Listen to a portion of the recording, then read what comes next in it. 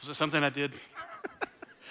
Welcome to First Baptist Church of Blairsville, Georgia. And if you are new, I'm Ricky Powell. I'm honored to be the senior pastor here, and it's my second week. So you're not the only one who's new. Welcome. We are so glad you're here. We'd love to connect with you in any way that we can. At the end of our service, I'll make my way to our foyer. And if you're new, I would love to put a name with a face and just personally thank you for being here.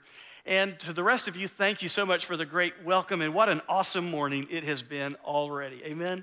It has just been tremendous.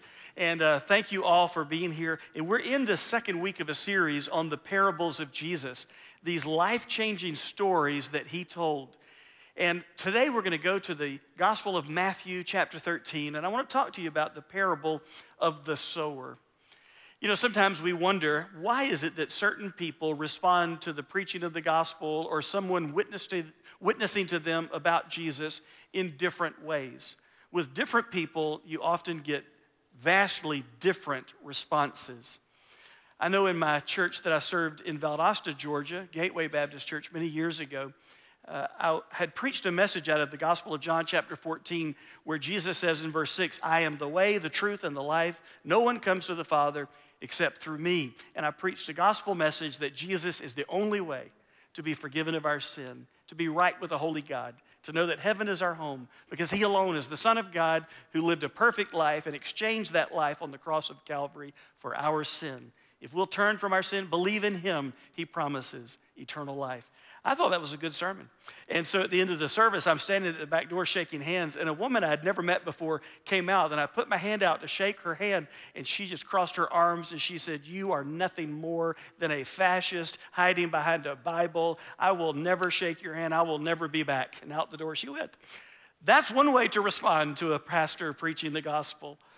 And that was a shocking way to respond. There was also another man in our church. His name was G.W. Blanton. He was an older man. His wife was a Christian, but G.W. would tell you he was not a Christian. He only came to church to be with his wife, and he would typically sleep through the service. And after the service, I was shaking hands one day, and he came out the door, and he said, Preacher, I've slept through a lot of good preachers, but you're my favorite. So I didn't know how to take that, but I appreciated the compliment. One Sunday, I preached that same passage of Scripture, John 14, verse 6, and GW was in the room, and something happened in that service. When I gave the invitation that if you need Jesus, I want you to come, let us help you put your confidence in Jesus Christ as your Lord and Savior. He stepped out of that aisle. His wife burst into tears. He made his way to me, and he said with tears running down his cheeks, Preacher, for the first time, I get it. I cannot save myself. I am not good enough. I need Jesus. Changed his life. Later, I would do his funeral, and his children stood up and said, our daddy was never the same when he met Jesus Christ. Of course, there have been many times I've preached sermons and people would respond to messages, and you think this person has made a genuine commitment, only to see later that they would fall away, or they would even renounce their faith in Christ. You've seen that as well in Christian musicians or pastors who will later renounce their faith in Jesus Christ. Why is it that there is such a vast difference in response to the preaching of the gospel of Jesus Christ? Well, Jesus gives us the answer in this parable, the parable of the sower. Here in Matthew 13, he lets us know that how we respond to the word of God reveals the condition of our heart. And so he gives this parable to help illustrate to his disciples the differences they see in the responses from the people. Now, if you're wondering what a parable literally means to cast or throw alongside of something. So you take one thing and you throw it alongside of something else and you contrast it or you compare it in order to illustrate a spiritual truth. And that's what Jesus does. One of his favorite teaching methods was through parables, taking one thing and teaching a lesson. Sometimes people got it, other times they didn't. The parable of the sower is found in Matthew 13. Why don't you read silently from your copy of God's Word? As I read out loud from mine, Matthew 13, verse 1, I'm reading from the English Standard Version. It says, that same day, Jesus went out of the house and sat beside the sea. That was the Sea of Galilee. And great crowds gathered about him so that he got into a boat and sat down. And the whole crowd stood on the beach. And he told them many things in parables, saying, a sower went out to sow. And as he sowed, some seeds fell along the path, and the birds came and devoured them. Other seeds fell on rocky ground, where they did not have much soil. And immediately they sprang up, since they had no depth of soil. But when the sun rose, they were scorched. And since they had no root, they withered away. Other seeds fell among thorns, and the thorns grew up and choked them. Other seeds fell on good soil and produced grain, some 100-fold, some 60, some 30. He who has ears, let him hear. Now imagine you were there that day. You had heard Jesus was coming to town. You had heard about the awesome miracles that he had performed, and you had heard about the messages that he had preached with authority like no one had ever heard. And you say, I got to hear this guy for myself. So you make your way out to the Sea of Galilee, and there are a lot of other people who had the same idea you did. There is such a great crowd. Jesus has to get in a boat, push off from shore so that he could sit in that boat and let his voice be carried across the water up to the crowds on the shore. And there he began to teach. And you're waiting for this deep theological treatise on heaven or hell or evil or righteousness. And instead, what you hear that day from Jesus is a story about farming. He says, hey, a sower goes out. He's broadcasting his seed, scattering it everywhere he goes. Some of it falls on that footpath that has been trodden down, hardened, and it just lays on the top. Birds come and devour it. Some of the other seed falls into rocky soil. There's a thin layer of soil, but underneath are rocks and bedrock, and there's really no way for that seed to root and to grow. So when the sun rises, beats down on that new shoot, withers away. Some of the other seed he scatters falls into the thorns. The thorns grow up and they choke out that new life. They suck up the water, the nutrients. That new growth just doesn't stand a chance. And then some falls on good soil, and there is a bumper crop. Whoever has ears, let him hear. See you. And you're sitting there going, that's the sermon? I don't remember hearing a Bible verse anywhere in there. That didn't seem very deep. I hate to call you Captain Obvious, but Jesus, we all know how farming works. What in the world? But you know there must be something you missed because you heard him throw in that last phrase, he who has ears, let him hear. And you're going, pretty much everybody has ears in this crowd. So what in the world does he mean? It does you a little comfort to realize you're not the only one stumped, pun intended, with this sermon on farming, because even the disciples of Jesus can't figure this thing out. As the crowds disperse, the disciples approach Jesus. Why do you teach in parables? If you've got something to say, just say it. And Jesus said to them, I'll tell you why I teach in parables. For you who believe in me, for you who've trusted me and you follow me, have been given the secrets of the kingdom of God. There are things about the kingdom of God you understand that the smartest people in the world just don't get. But for those who refuse to truly trust me, believe in me, put their confidence in me as Messiah, they see things, but they don't see things. They hear what I'm saying, but they don't really hear what I'm saying. And the prophet Isaiah told us this would happen, Isaiah chapter 6. And so Jesus says, the reason I speak in parables is because if people don't want to believe in me, they don't have to. I'm not going to force them. I'm just going to teach. But the people who truly want to know more, they have ears. They want to hear. They will dig in. They will get it. So he then describes to them the meaning of his parable. If you're still in Matthew 13, jump down to verse 18. He says to his disciples, hear then the parable of the sower. Verse 19, when anyone hears the word of the kingdom and does not understand it, the evil one comes and snatches away what has been sown in his heart. This is what was sown along the path. Now Jesus and his audience, and certainly his disciples, knew this was a common visual as they walked Galilee. They could see farmland, and they could see paths that the farmers and others, the oxen or what have you, had trod over and over and over. And those paths had been worn down, beaten down, hardened. And Jesus says, I'll tell you this parable. That seed, it's the word of God. And just like real seed falls on the hardened path and birds swoop in and take it away, when the word of God falls on a hard heart, the devil comes in and snatches it away, lest that person believe. Their hearts are hard, they don't want to believe, and the devil snatches away what I just said. In Jesus' day, the religious leaders were those people with hard hearts. The Pharisees, the scribes, as soon as Jesus said something, they contradicted him. They wanted to find a loophole. They wanted to trick him. They wanted to turn the crowds against him. They weren't really interested in submitting themselves to Jesus as the Messiah, the Son of God. And he says, that's why they don't respond to the preaching of the word. It's not the problem with the seed. The problem is with the soil, the heart of the person. You probably know people like that in your life. People, as soon as something is said spiritually related, they say, I don't want to hear all that. Don't bring that Jesus stuff to me. I don't want to hear that Bible. And they shut you down immediately. It's not that what you're sharing is wrong. It's their hearts are hardened. My granny used to live in Lowndes County, and I would go to her house, and she lived in the middle of a pine tree forest owned by Langdale Forestry, and we would walk through that pine forest that would be used for getting the rosin out of those pine trees. And sometimes they would clear the underbrush with burning it out.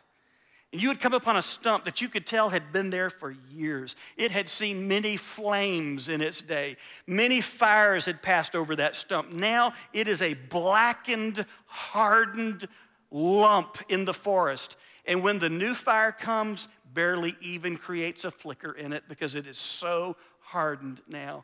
There could be people in this room this morning whose heart has heard the gospel so many times, and you've rejected it and said no to it, and you've ridiculed it, and you've laughed at it, and you've said it's myth and fable and legend, that your heart has grown hard. And my prayer this morning is that the Holy Spirit of God will break up the hardened soil of your heart so that the seed of the gospel can break through. You may laugh at it and dismiss it, but you will stand before God one day and hear this was the most important message you ever heard, the gospel of Jesus Christ. And I pray that the Holy Spirit will break open your heart. And if you've never trusted Christ as your Savior, you'll believe in the gospel, put your faith in Christ, and be saved. So the second type of soil represents the shallow heart. The first type represents the hardened heart. The second type of soil Jesus mentioned represents the shallow heart. Here's how Jesus puts it. Matthew 13, verse 20. As for what was sown on rocky ground, this is the one who hears the word and immediately receives it with joy, yet he has no root in himself, but endures for a while. And when tribulation or persecution arises on account of the word, immediately he falls away. So Jesus says the second type of soil represents that shallow heart that hears the gospel, responds immediately, is excited, filled with joy, but as soon as living for Jesus is harder than they thought it was going to be, they turn away, they give up, and they quit. As soon as they realize Jesus wants to be Lord of all of their life, and there are parts of their life that they want to keep for themselves, Jesus, don't get into my politics. Jesus, stay out of my sex life. Jesus, don't get into how I handle finances at the company. Jesus, don't intrude on my morality.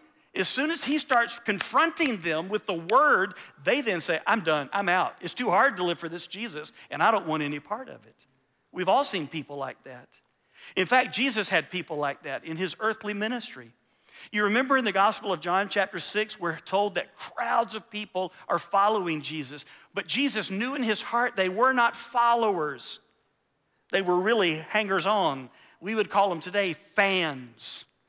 They were groupies. They were in it for the next time he turned stone to bread. They were in it for the next time he fed thousands of people. They were in it for the next time he healed somebody. They were in it for the next time he confronted the religious authorities. But they weren't really following Jesus because they needed to repent of their sin and be forgiven and needed the Savior of their lives. And Jesus preaches one hard sermon, and the Bible says the majority of them quit following him that day. And in John chapter 6, verse 66, they walk away, and Jesus says, to his disciples, will you two leave me? And they said, where will we go? You alone have the words of life. We all know people like that. As soon as Christianity doesn't give them that chill and spill and thrill up their spine, they're out. As soon as Jesus didn't answer my prayer for a new truck, they're out. In fact, one thing as your pastor you will never hear me say as I'm preaching is this: give your heart to Jesus and you'll never have another problem. Give your heart to Jesus, your wife will be Miss America, your son will be all-star, you'll have all the money in the bank. Send $25 to Ricky Powell Ministries. I'll give you a prayer cloth guaranteed to keep demons off your dishes. You'll have your best life now. You'll never hear me say that because that's not what Jesus said. Jesus said, in this world you will have tribulation, but be of good cheer. I've overcome the world. Keep your faith in me. Keep your confidence in me. Even when people laugh at you, even when you get sick, even when you don't know how you're going to pay your bills, even when the persecution comes because of living for me, I've overcome this world. Trust me and obey my word. Amen. Thank you, Taylor. I know I can get a good amen. The third type of soul represents the strangled heart. The strangled heart. The heart that is receiving the word of God, but then it gets strangled. It gets choked out by the things of the world. Jesus puts it this way, Matthew 13, verse 22. As for what was sown among the thorns, this is the one who hears the word, but the cares of the world and the deceitfulness of riches choke the word, and it proves unfruitful. Jesus says this strangled heart is that picture of seed falling into the thorn bushes and the thistles and the weeds, and they get choked out. They don't stand a chance. And he says, you know what's going to choke out the word of God in your life from you being fruitful and having a real relationship with me? The cares of the world and the deceitfulness of riches. The busyness of this life where you put Jesus on a back burner. You put him on the shelf until you think you need him, but until then, he stays in his place. The busyness of life or the deceitfulness of riches, because riches in this world lie to you. They tell you they can bring you happiness and satisfaction and peace and fulfill all your longings, and yet you get that thing you wanted, and then you have to take it in for warranty repair. You get that relationship that you always wanted, and then you find out he snores in his sleep. Don't say amen, Donna. You get that thing and you realize it doesn't bring lasting satisfaction. But so many people do not come to faith in Jesus Christ because they're too busy or they think they don't need him because they've got the things of this world. Judas was a picture of that, wasn't he? That disciple of Jesus who betrayed Jesus, walked away from Jesus because Jesus didn't live up to his expectations. And Judas sold Jesus out for just a few pieces of silver. And there are sadly many people in our world who forget the busyness and barrenness of life and the deceitfulness of riches can damn a person to hell. The rich young ruler came to Jesus. I'm keeping the law. I do all these things. What more do I need to do? And Jesus pinpointed the problem, that the idol of his heart, the real God of his heart was his money. And Jesus says, okay, big boy, sell everything you got, follow me. And the Bible says that rich young ruler went home sad because he had a lot of stuff. It was the missionary Jim Elliot who said, he is no fool who gives what he cannot keep to gain what he cannot lose. Dear friend, salvation through faith in Jesus Christ is something money cannot buy and death can't take away. These three types of soil do not represent Christians who lost their salvation. These three types of soil represent people who were superficial but were never truly changed by the Word of God. And that's why Jesus gives us this fourth type of soil, and that represents the open heart. The heart that is receptive to the Word, the heart that welcomes the seed of God's Word to be germinated and fruitful in their life. Matthew 13, verse 23, Jesus said, as for what was sown on good soil, this is the one who hears the word and understands it. He indeed bears fruit and yields, in one case 100-fold, in another 60, and another 30. Jesus is saying it's a bumper crop when a person will place their faith in me, hear my word, and understand it. And to understand the word of Jesus means you understand he is God in flesh. He's your Savior. You need him in your life, and you welcome him into your life to change you from the inside out. To hear and understand his word means you understand the gospel. For God so loved the world that he gave his only begotten Son, that whoever believes in him, that's Jesus, would not perish in their sin, but have everlasting life. For God did not send his Son into the world to condemn the world, but that the world through him might be saved. That's what it means to hear and to understand and to say, that's me, Lord. I need you in my life. Now, Jesus says, now you can understand spiritual fruitfulness that no one can explain. And what kind of fruitfulness are we talking about? Well, later the Apostle Paul would describe the fruit of the Holy Spirit, Galatians chapter 5, verse 22 and following. But the fruit of the Spirit is love, joy, peace, patience, kindness, goodness, faithfulness, gentleness, self-control. Against such there is no law. That's what the Holy Spirit wants to produce in our lives as we hear the words of Jesus and understand them and respond in faith. It is not that we are perfect people. And when I think of this open-heartedness, I think of the disciples of Jesus that were left after Judas. Were they perfect people? No. Think about Peter. Peter, you are the Christ, the Son of the living God.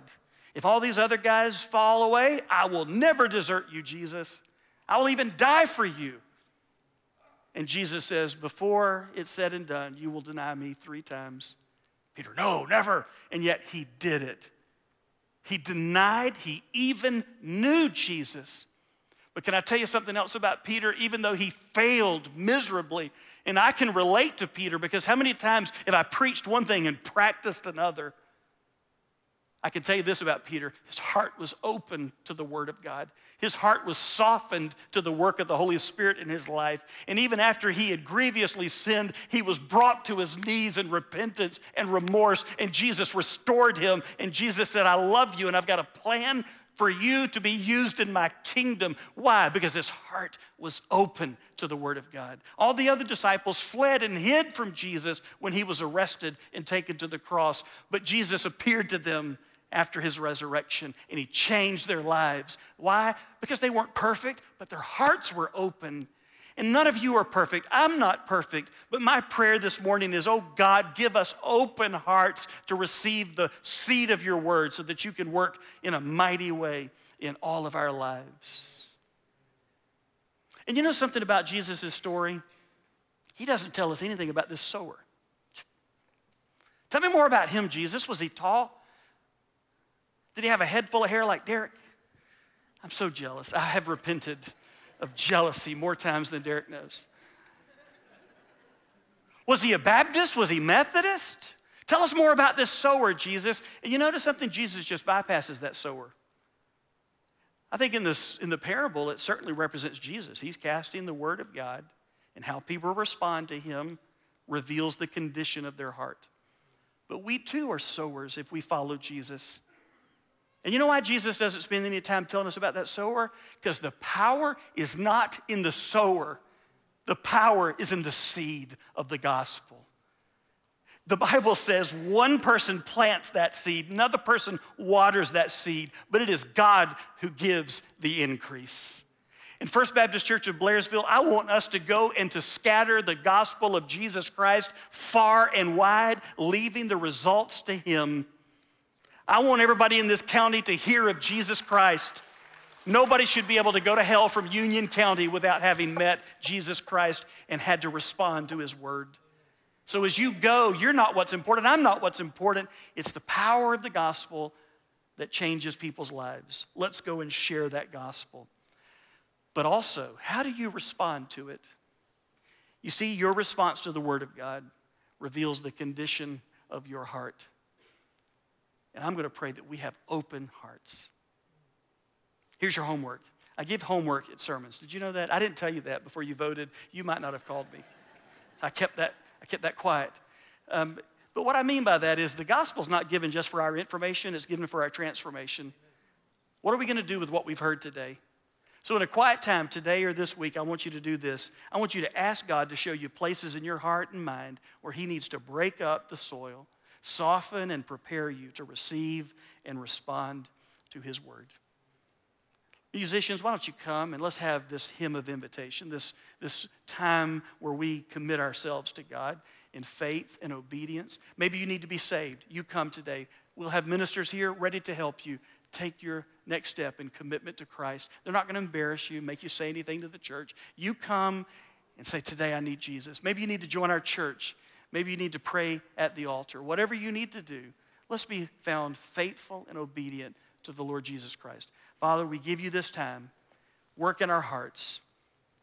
Break up the fallow ground of our hearts.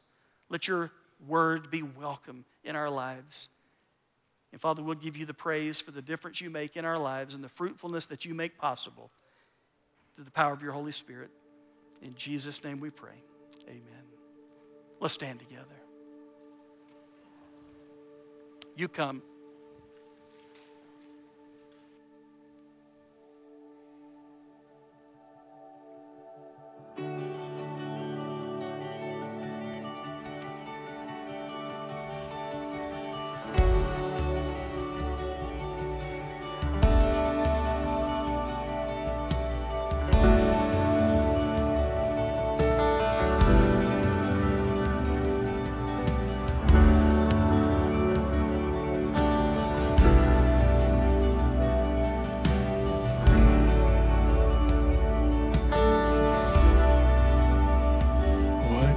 Of grace is Jesus my Redeemer.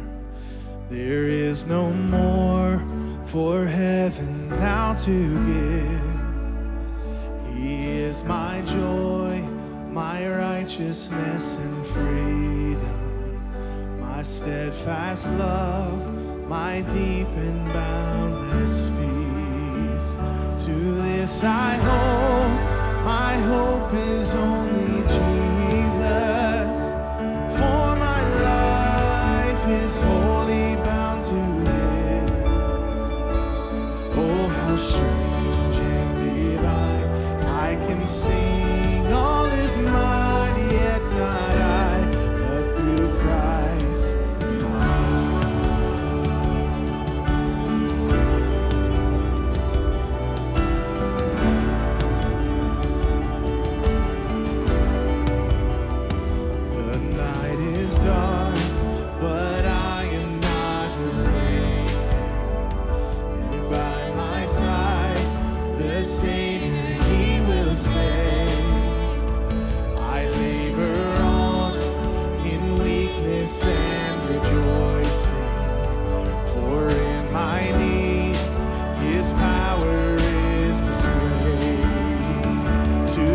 I hold, my shepherd will defend me. Through the deepest valley he will lead. Oh, the night has been won, and I shall overcome, yet not I, but through Christ in me.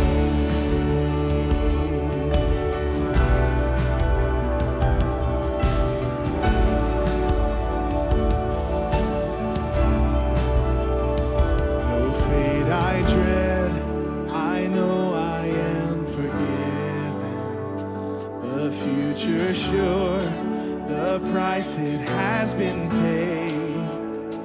For Jesus bled and suffered for my pardon, and he was raised to overthrow the grave. To this I hold, my sin has been defeated. Jesus now and ever is my plea. Oh, the chains are released, I can sing, I am free, yet not I, but through Christ in me.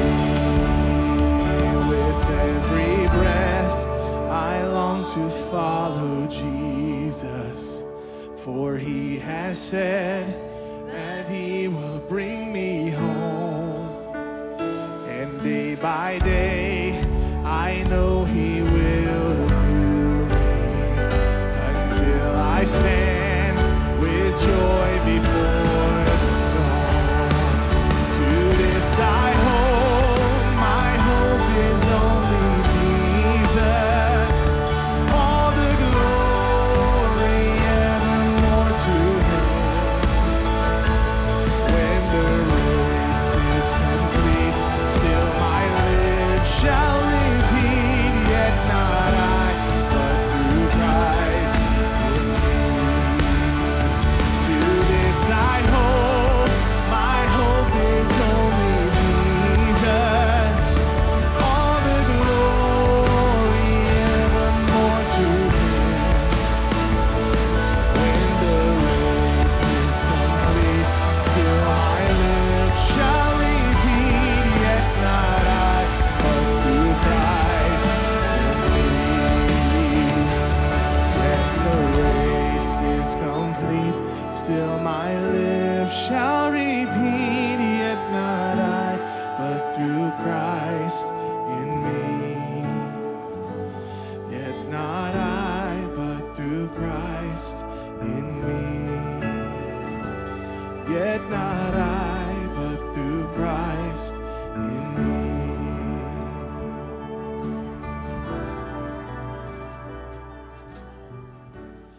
Why don't we stand for our closing prayer and benediction? Thank you so much for being in God's house this morning. Think of someone you can invite to join us next week. Don't forget to be there tonight at the football field for our time of prayer. We want to saturate our community and especially our public schools, private schools, homeschoolers with God's blessing. And so join us in prayer if you're able to. If you're not able to, 5 o'clock, pray wherever you are, okay? So let's go to the Lord in prayer. Heavenly Father, thank you for this morning. Thank you for what we have experienced. All praise and glory to you. Thank you for this great congregation and the difference it's making by your grace and for your glory in this community and around the world. So take what we've heard today and what we've learned, draw us closer to yourself. In Jesus' name we pray, amen.